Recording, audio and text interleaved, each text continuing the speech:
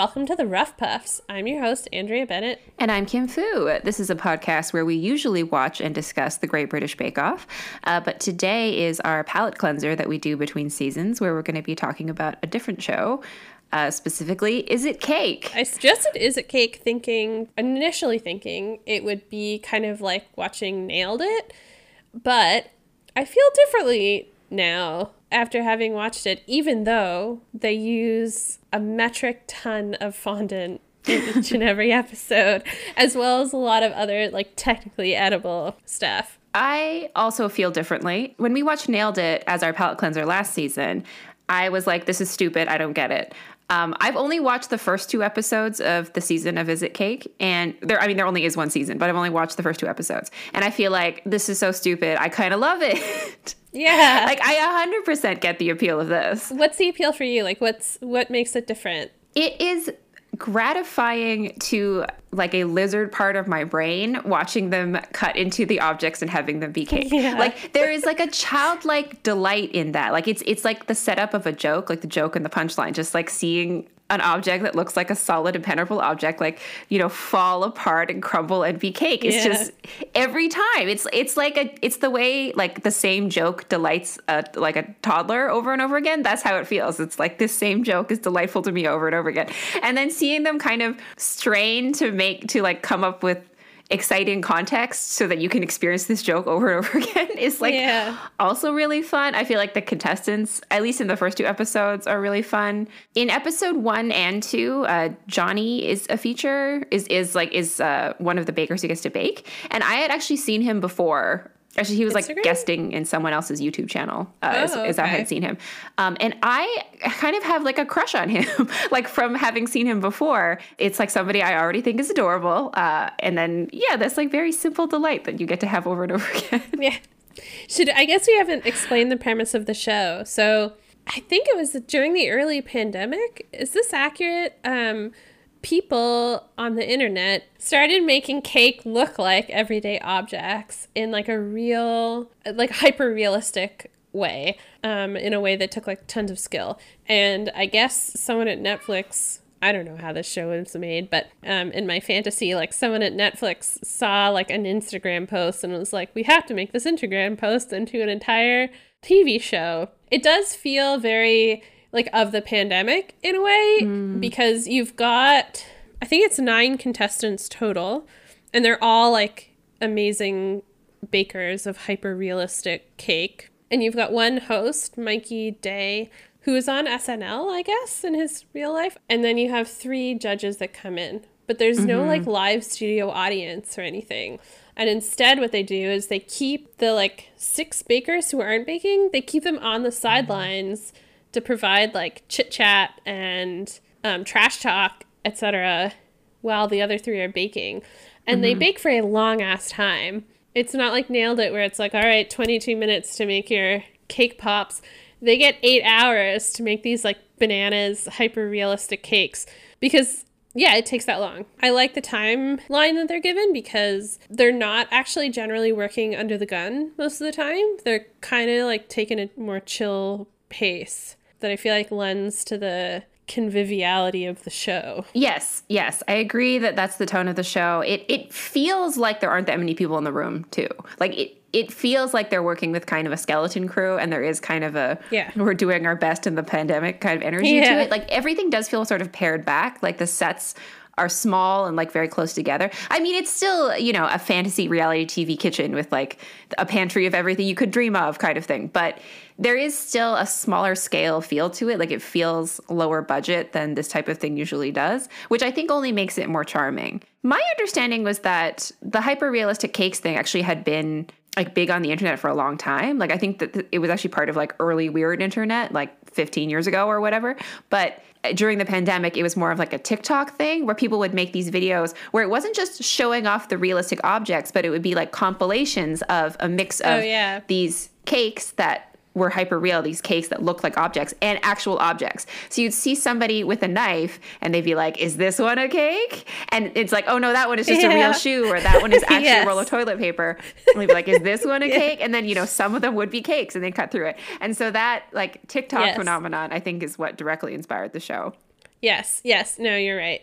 Yeah. And I also love it. Is it cake? And then the little knife comes down, the knife decision. It's just great. Sink and I have watched them all of the episodes. I've seen most of them more than once now. So I'm definitely going to keep watching. I'm going to watch the rest of them. One thing I was disappointed about, though, is that in the first episode, they give the host like a big sword at one point, like to cut things with. And then in the second episode, it is a much more sensible kitchen knife that he's cutting everything with. Chef knife, yeah. I was hoping they would keep giving him big stupid weapons to do this with. Big I want stuff. to see him like, put an axe through a cake or a machete or something. That would be very gratifying. The judges do taste all the cake too. And it feels like they design the cake so that they actually like taste good, other than the fondant. No one eats the fondant. They just like eat the innards. The structure of this show is that, well, okay, let's go through like the whole structure of the show. So at the top of the show, they have a display that is all objects, but one of them is cake. In the first episode, that determines which 3 bakers get to bake, like who can find the cake. The bakers have to guess which one first, is a cake. yeah. And then in the second episode, and I assume for the rest of the season, it instead determines the order in which the bakers get to choose their category of object to try to make their cake blend in with the real objects. So they do a round of is it cake, like the bakers, and then they choose their category. After they've made their cakes, the first goal is to fool the judges. Like their realistic cake is thrown in with the real objects, and they're trying to have the judges guess which one is a cake and guess wrong. But if multiple bakers succeed at this task, then the taste of the cake is judged. Like the judges eat some cake no matter what, but it doesn't matter for the judging unless multiple bakers have succeeded at convincing the judges that a different real object was the cake. This sounds so stupid when you describe it. No, it sounds beautiful. The third part is that whoever wins is presented with 2 objects, and they look very similar, and they both have like cash spurting out of the top. And if they can guess which object is cake, then they get extra cash. In both of the episodes I saw, those were so impressive. Yeah. In the second one, it's like a shopping bag of cash, and in the first one, it's like a sack of cash, like a burlap sack of cash. Burlap sack, yeah. But those ones, I was like looking at these, and I was like, I genuinely have no idea. These look exactly the same. I cannot believe only one of them is a cake. I know. Did you go into it thinking like, oh yeah, I'll be able to tell which object is cake most of the time? Okay, I think as an audience member at home for most of them, it's not as hard because they do like close-up shots of the cakes, and you have a little bit more time to process. So it's still very hard, but it's not as hard as it is on the show, because on the show it's presented in like a state of chaos. Like they're given very little time to do it. There's kind of like flashing lights and everyone's screaming, kind of, right? Like it's like 20 seconds, and they're kind of like at a distance from the cake. The cake is, and all the objects are up on like little pedestals, kind of far away from them. So if I were in their shoes, I would have no clue. Watching on TV, I feel like you have decent odds, I would say. They're still super, super, super impressive though. It's just that the stacks of money, I just, not even an inkling, like not even a suspicion. Yeah, no. Those ones are like, yeah, I was totally, completely, had no clue. Okay, so the episode I chose for us to watch is season 1, episode 2, and it's called Phony Fashion, I think. So they have to replicate like items of clothing, and they get on actual like fashion people to do it. Let's see, Hester Sunshine, who the host Mikey Day asks if she'll design his wedding costume or tuxedo, whatever. And then Jason Bolden, who has another Netflix show about styling Hollywood, about making Hollywood people look good. And Michael Yo, who has a podcast called Morning Yo. I guess he's not a fashion person. Yeah, I think Hester Sunshine is a Project Runway contestant. I gather on this show there's a lot of Netflix cross promotion. Like yes. Like as you said, just Jason Bolden has a Netflix show, and I think some of the other judges throughout the season are people with Netflix shows.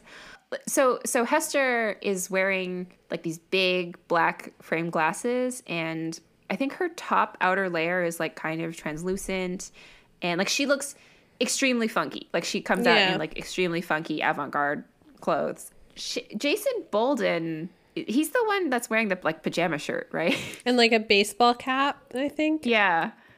He looks put together, but like in that way, only stylists can. Yeah. It's his. I mean, his look is also very bold. Like his shirt looks like a pajama shirt in construction. Like it has a pajama shirt notch collar. It has pajama shirt like piping details, but it's made out of this very stiff, shiny fabric with like a visible weave. So it looks like a pajama shirt that costs $1 million, which is like kind of cool. Like it's it's kind of a swing. I like it. And then Michael Yeoh looks kind of like just a normal dude. Yeah, he's just a dude in a suit on TV.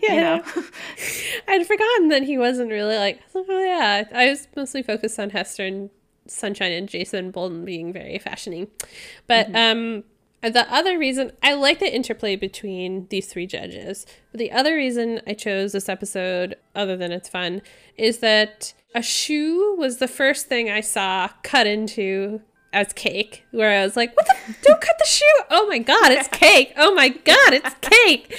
And so it just felt, like a little bit of early pandemic nostalgia before we all turned on each other and politicized mask wearing.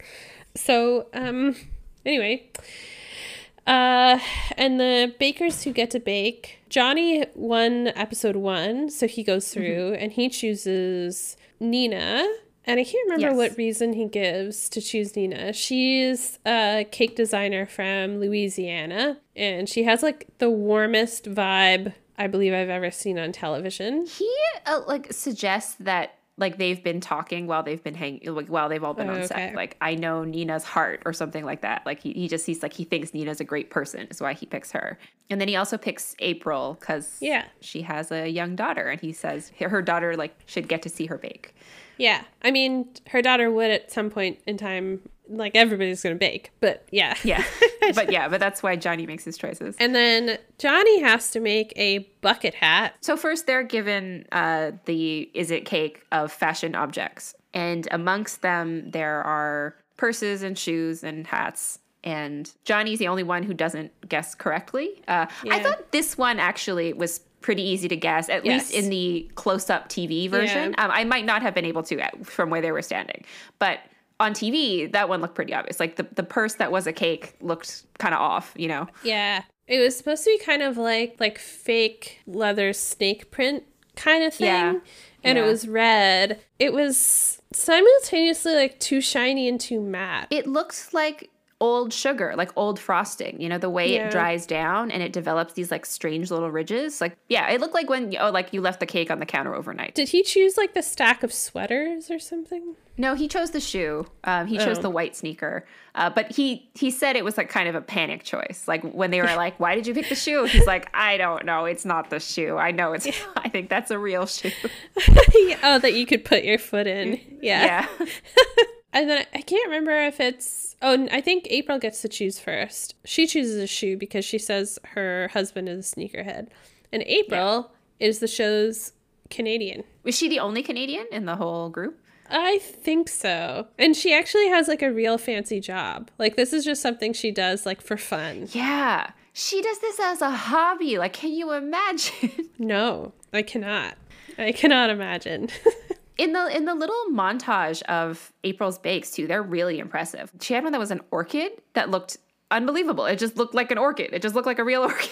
Yeah. Apparently it was a cake. And then Nina, who works as a cake designer, that's what she does for a living. It is bananas that this is what April does for a hobby, and any of her cakes stand up to what the other folks are doing. And I believe all of the rest of them do this for a job now. Not all, like they didn't always, but... I think Johnny is like struggling internet creator kind of. Oh, yeah. I think he does also make cakes on commission, but I think he doesn't have a bakery. I think it's just like a thing he's doing out of his house, is like commissioning cakes and making internet content. Okay. Well, fair enough. April has a fancy day job. Yes. Nina chooses a clutch. She chooses a purse. And I think she chooses a purse because she's maybe done one before and has some ideas. And she says she's happy to be in the fashion episode because she has her like personal sense of style. She's comfortable in this area. Her style is dope. I really like her clothes too. She's wearing these ridiculous shoes that have like a working Ferris wheel on them, like a wheel that spins on them, and they look awesome. And they show her, They show a little montage of her like favorite shoes too, and she has one that's like a Santa Claus and a Mrs. Claus like on her feet. They look great. Like she has a defined and excellent sense of style as well. There's another guy in the show who's not making this episode, but his name is Andrew, and he has like green hair and asymmetrical glasses and also like a huge bright personal style. And it's interesting. I think that I like that style of hyper-realistic cake decorator more than like the folks who are like just wearing jeans and a black shirt and like live in New York or whatever. Like, I feel like if you're doing this to your job, why not drive a hearse and like wear Ferris wheel shoes? I get that. In the little montage of Nina's cakes, I actually didn't think hers looked that impressive in the pictures. Like she had a crawfish boil one, and one that was supposed to look like a steak, and one that was supposed to look like a Nintendo Switch, I think. And none of them were that impressive, like the ones that they showed in the photos. But then her clutch in the episode is amazing. Like it looks so good. And I was kind of like confused by that discrepancy, I guess. Like the ones they showed in her picture montage, not that great. And then once she was like let loose in the kitchen, she was incredible. She was making, pebbled fake leather texture out of fondant. She was making thread out of fondant in which to like make the purse look like it has stitching. I sort of wondered if part of it was that the photos of hers were bad. Mm-hmm. Photos can really make or break, especially if you're trying to, make cake look realistic. Like having the wrong lighting can really mess that up. Food, like other foods, like especially a steak. And then she had one that was supposed to look like a cat. Those two are extraordinarily challenging in a certain way. Yeah. There's an uncanny valley aspect to it when it's something that is or was alive that I think is more challenging than an inanimate object. Yeah, that's true.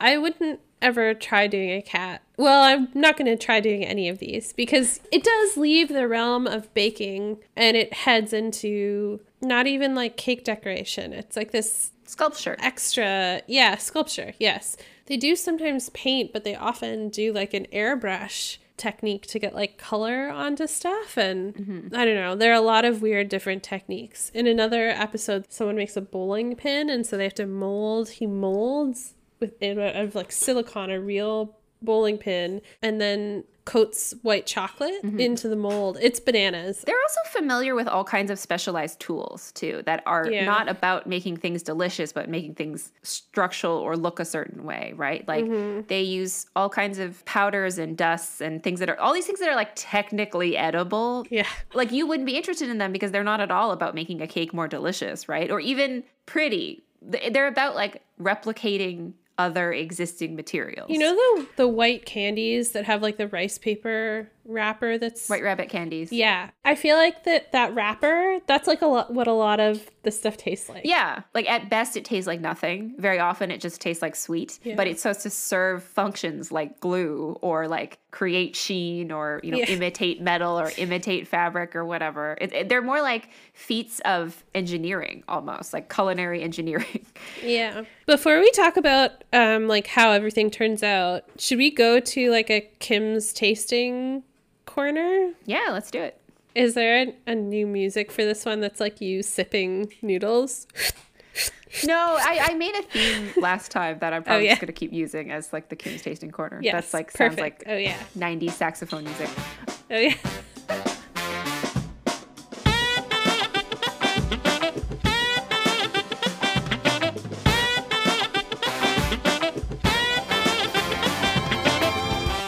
So when we first got on this call, you thought I was wearing lipstick, which I never do. So no, odd. I was surprised.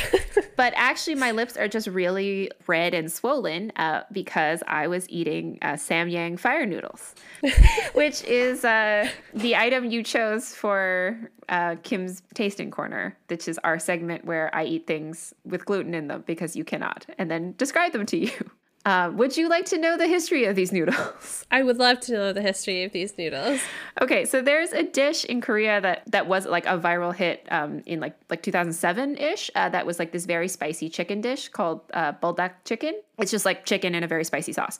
And then Like that sort of fell out of fashion. You know, it had its fad. And then like 7 years later, this company, Sanyang, who make like a very popular ramen, instant ramens, made a instant ramen that was flavored like buldak chicken. Like it was the fire chicken ramen.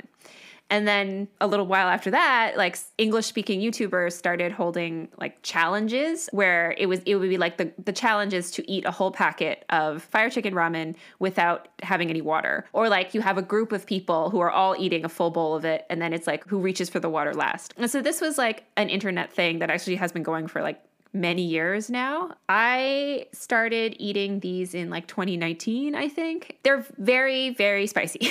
They're a dry instant ramen, which means like you cook it in the water and you drain all the water off, and then you add the sauce and sort while it's still hot and on your stove, so that you're like kind of like stir frying the noodle. Yeah. So now they make several varieties, but all of them have the same like packet of very dark red sauce that you put on the noodles, and then lots of the varieties have like fun toppings you put on as well. I think we saw a video, like JP and I saw a video like this, like one of the many videos like this that existed. And we were like curious about it. And they were very, very popular, right? They're like globally like a huge, huge hit, like very popular. And so we went and we got some at our Asian supermarket. The first time we ate them was probably like the best. It's very delicious. You know, it's like kind of a gochujang based sauce, but it's not very sweet. And it does have like kind of a savory chicken broth flavor as well. And then the like fun topping variety ones are really good, right? There's like a jjajangmyeon one, so it's like a black bean noodle one. So it's got like this like fermented black bean, like slightly sweeter flavor.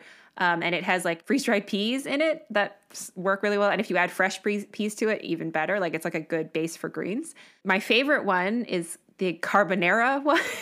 So it's like fake cheese and like freeze-dried parsley and like some herbs and stuff that's in the mix of it. But I say like the first time we ate them was the best because it was so spicy that it was like a high. It feels like bracing, you know, like it opens up your sinuses and you feel like kind of more alive for a second, right? I think it actually like triggers your pain responses so much in your mouth that it like releases endorphins. But we discovered that the more you eat it, like the more diminished that high gets. So it's like, if you've been eating a lot of it, then like you'll be eating it and you won't get that high. And it won't even like taste that spicy to you after a while. Oh no. So it is most delicious if you only have it like once a month. Okay. It has this effect of like, you know, like when you open like a tin of coffee and you smell it. I love that smell. Yeah, that feeling I feel like happens if you don't eat these too often. That was a lot. What questions? Go. Yeah. Does it sort of like set your mouth on fire and make you tear up? Or okay, so the regular flavor is just called fire chicken. And then they also make a one that's called 2X fire chicken that's like twice as spicy. And then they make all these like fun varieties that I've been talking about. The fun varieties, the heat is tamped down a little bit by a lot of those elements, right? Like by adding a creamy element or adding a sweet element or something. And so those ones don't, for me anyway, they don't like make your whole face burn, you're crying kind of thing. The regular one and the 2X one, I feel like does that a little bit. Interestingly, even though apparently the 2X one is like double on the Scoville scale or whatever, I don't find them to be that different. I feel like they taste the same, and that's sort of what my brain registers. It's kind of past a point where your brain is just like, it's very spicy. Like I can't distinguish after that. And so it does like a little bit, but it's not lasting, and it's not like some things I've eaten, they're so spicy that you can't taste anything, you know, like they burn out and then you can't enjoy the flavor. But these are like, they're really good in every other way. Like the flavor's really good, and then also like the noodles are really good. The noodles are really springy and thick. The noodles look great. Yeah, it's a great instant ramen, intense spiciness aside. Do you normally like spicy food? Like when you go to a restaurant and you get like a mild, medium, hot option, what do you usually pick? If I've never been there before, I will pick medium. Because again, I feel like there is a point where like you can't taste it anymore, and then that's not fun. There have been a couple times in my life where something has just been untenable. There's a Taiwanese hot pot place in Seattle called Boiling Point. It's not hot pot in the way like where you cook stuff yourself at your table. They're kind of like pre-made little hot pots that they bring to you. Okay. There was this thing in the menu that said like the only option is very hot. Like we cannot reduce the spice for you for this. And it sounded good, so I ordered it. And we were like seated in the middle of the restaurant, you know, like at a table that's like in the dead center surrounded by other tables. And it was like killer. Like I was like sobbing and like, you know, like there's like, or you know, I looked like I was crying, you know, like, and I told JP that I think if somebody saw us from the outside, like through the window, they would think he was breaking up with me because I was like just like coming apart, trying to eat this thing. It's interesting. Like I can't really eat spicy food. I find gochujang and like kimchi not so bad for some reason, but I usually have to order mild. It upsets my stomach.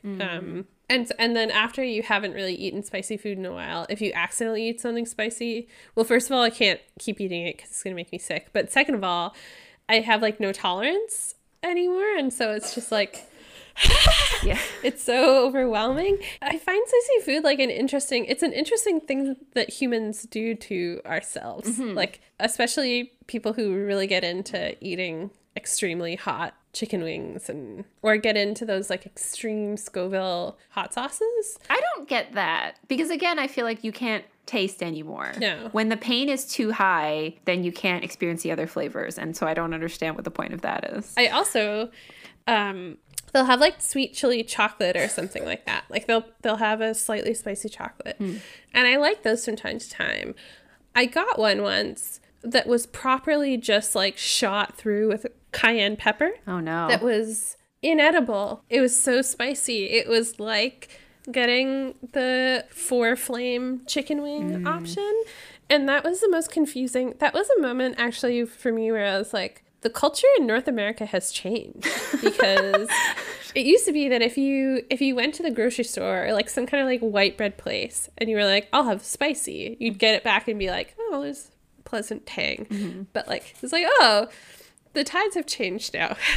Spicy can mean spicy. Yeah, I don't like people who consider it like a measure of bravado or strength or anything, or people who are like really, really proud of their spice tolerance. I feel like that seems strange to me. It does seem like a physiological thing about someone that is like not that interesting to me. And you can build spice tolerance over time, but I also like don't totally see the point in that. Like I don't know like why that is a skill I'd want to cultivate. It's not gonna let me taste more delicious things. No, it's like arm wrestling, I think, really. It's like a social thing more than... Well, I mean, that I get. That I want to be good at. Yeah. So that's why you like build your spice tolerance so that you can be like, I can chicken wing you under the table or whatever. But I guess arm wrestling does correlate with physical strength, which does have lots of benefits in daily life, right? It means it hurts less to carry a load of groceries, right? No, okay, that's true. Being able to eat spicy food is only ever going to just get you more spicy food. I also think it only makes you seem like a more interesting or adventurous person if you're white. And if you're like a particular kind of white person, right, who exoticizes other things, right, who thinks that makes them more interesting or part of their personality. There's like two tracks for that for white people. So there's the like bro kind with chicken wings. And then there's the sort of like, I live in a city and I'm cultured. And so I can eat things other than craft dinner. But yeah, no, I mean, I have to order mild everywhere I go. Do you feel like you get to miss out on things for that reason? Yeah, sometimes. Although it's fine, I can make stuff at home. So like with gochujang, I can make like a sauce that still tastes like that flavor and that doesn't like spice me out. Yeah, I mean, if something has like several flames beside it on the menu, I have to rule it out. But it's not that often that I miss out. But I was extremely tempted by this ramen package. The other reason I wanted you to try these noodles is because the last time I had ramen, or I've only ever had instant ramen. Like I've never had real ramen in my life. And it was in the 90s, there was like this fad or trend of eating Mr. Noodles like uncooked, just like crunching them up in the package and sprinkling the seasoning into the package, which I was not allowed to have, but one of my best friends at school never ate all hers, and so I got to taste the forbidden noodles.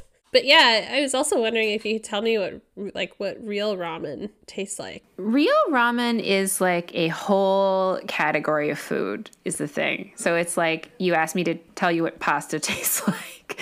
You know what I mean? It's like it's a whole, there's so many. Like JP told me once about having a coworker who said he didn't like ramen. And I felt enormously skeptical of that statement because I feel like you haven't eaten every ramen, like every kind of ramen. Like I feel like I know what he's saying. Like, it's like, I don't like the one kind of ramen that is available to me where I live. Prepared the way at the places near me do it. Yeah. To me, it was like saying like, I don't like pasta, or like it's just there's too much possibility, or like I don't like cookies, I guess, or like it's like this is a big category. We will find one you like, I guarantee it. So to loop back to Is It Cake? The judges are stumped by Nina's clutch. They are stumped by Johnny's bucket hat. They are stumped by April's shoe. Every single one of the bakers just stumps him. And there's this funny moment where, I don't know, one of the judges is like talking about going to the cake judging Olympics. And then Jason Bolton is like, we're not making it to the Olympics. We're like 0 for 3. We're out. Ultimately, they choose Nina to go forward because her cake tasted delicious. And they were very impressed by the fact that when she makes her clutch, she makes like a fake strap that like tucks in. It's very detail oriented. But I would say April also did a really good job on her shoe. And, Johnny didn't do as good a job on his bucket hat. He had tried to use some kind of fancy new thing to do the fabric. Flexique, yeah. And he ended up having to do, I think, just fondant. I think he used molding chocolate in the end. But yeah, I bet his tasted awful because of the Flexique incident. Like it was just covered in like speckles of edible glue, trying to get the Flexique to work. Yeah. I think you'd have to dig really deep to make his taste okay. And also, the hat did not look that great up close. Like, I understand how they were stumped from a distance. I would be too. But when the camera zoomed in, I actually, for April's, even though we saw her make it, I kind of forgot sort of which one was hers in the chaos of the judging. And there was like another shoe that had, that was like really garish in color and had kind of these like felted details that kind of were like raised off the shoe. And it's like, that one looked way more like a cake than hers did. Yeah. But so Nina gets to go on to make that final distinction. So the way the show works is you get $5,000 for winning the main round, and then you go on to try to get another $5,000 by Is It Caking yourself between those two things filled with money. And she does not correctly guess. She does not, very sadly. I was just thinking about how if you wanted to up the ante, especially with the shoes, especially people that ever worn the shoes, instead of using a knife, you'd have to just like bite into the shoe. That would also be super satisfying. That would be super satisfying as people raising things in their face. I was just going to say, like, I made a cake, I don't know, sometime when Sinclair and I were, like, watching the show because it made me want to eat cake real bad. It also started giving me ideas for cake flavors. Like, I really want to do a coffee-flavored cake with coffee-flavored Swiss meringue buttercream and, like, a Rice Krispie crumble layer in the buttercream between the layers. Anyway, because Sinclair had been watching the Is It Cake where they just kind of, the judges end up like attacking the cake with their forks. She came at my cake like that, and I was like, no. We eat slices in this household. It's true. They don't really slice the cake in that initial cut. It's more like the cake is just like obliterated kind of in that first like smushing cut. Any final thoughts? Good show. I like it. I'm going to keep watching. Yeah. It's so stupid and it doesn't care. It knows it's stupid and it knows its pleasures are simple and it delivers them to you with ease. The competition itself feels super low stakes and everyone seems very chill, and it's just like, it's a very, it's a very pleasant thing to have on in the background while you're brushing your dog or doing the dishes or something. I think that one of the reasons I like it better than Nailed It is that I like to see talented people do what they do best. And I especially like that when it's a low stakes competition. So I think that that's part of why this is appealing to me, because they do amazing stuff, like legitimately amazing stuff. It's true. And also, like, Nailed It was a little bit mean-spirited, right? Like, the judges were making fun of them. And here it's like the judges are like, they are sort of contestants themselves, right? Like they're also put in like a challenging position. So even where the judges are antagonistic to the bakers, it's like they're struggling just as much, you know, like they're also being, they're also in a competition. Yeah, I guess it feels like a level playing field. And then also the host is supposed to be sort of self-deprecating. He's supposed to feel kind of superfluous and like silly and like, you know, in awe of all these like amazing talents he's surrounded by. So yeah, there's this vibe of like no one's taking themselves too seriously. No one thinks they're like hot shit, you know, and it's very sweet. It's sort of fun. It's refreshing. This has been The Rough Puffs. Your hosts are Andrea Bennett and Kim Fu. You can find us on Instagram at The Rough Puffs or on Twitter at Rough Puffs. We both also write books. Andrea's latest is an essay collection called Like a Boy But Not a Boy, and my latest is a story collection titled Lesser Known Monsters of the 21st Century. Join us next time for Is It Shoe or Is It Shoe? Like the pastry versus the footwear.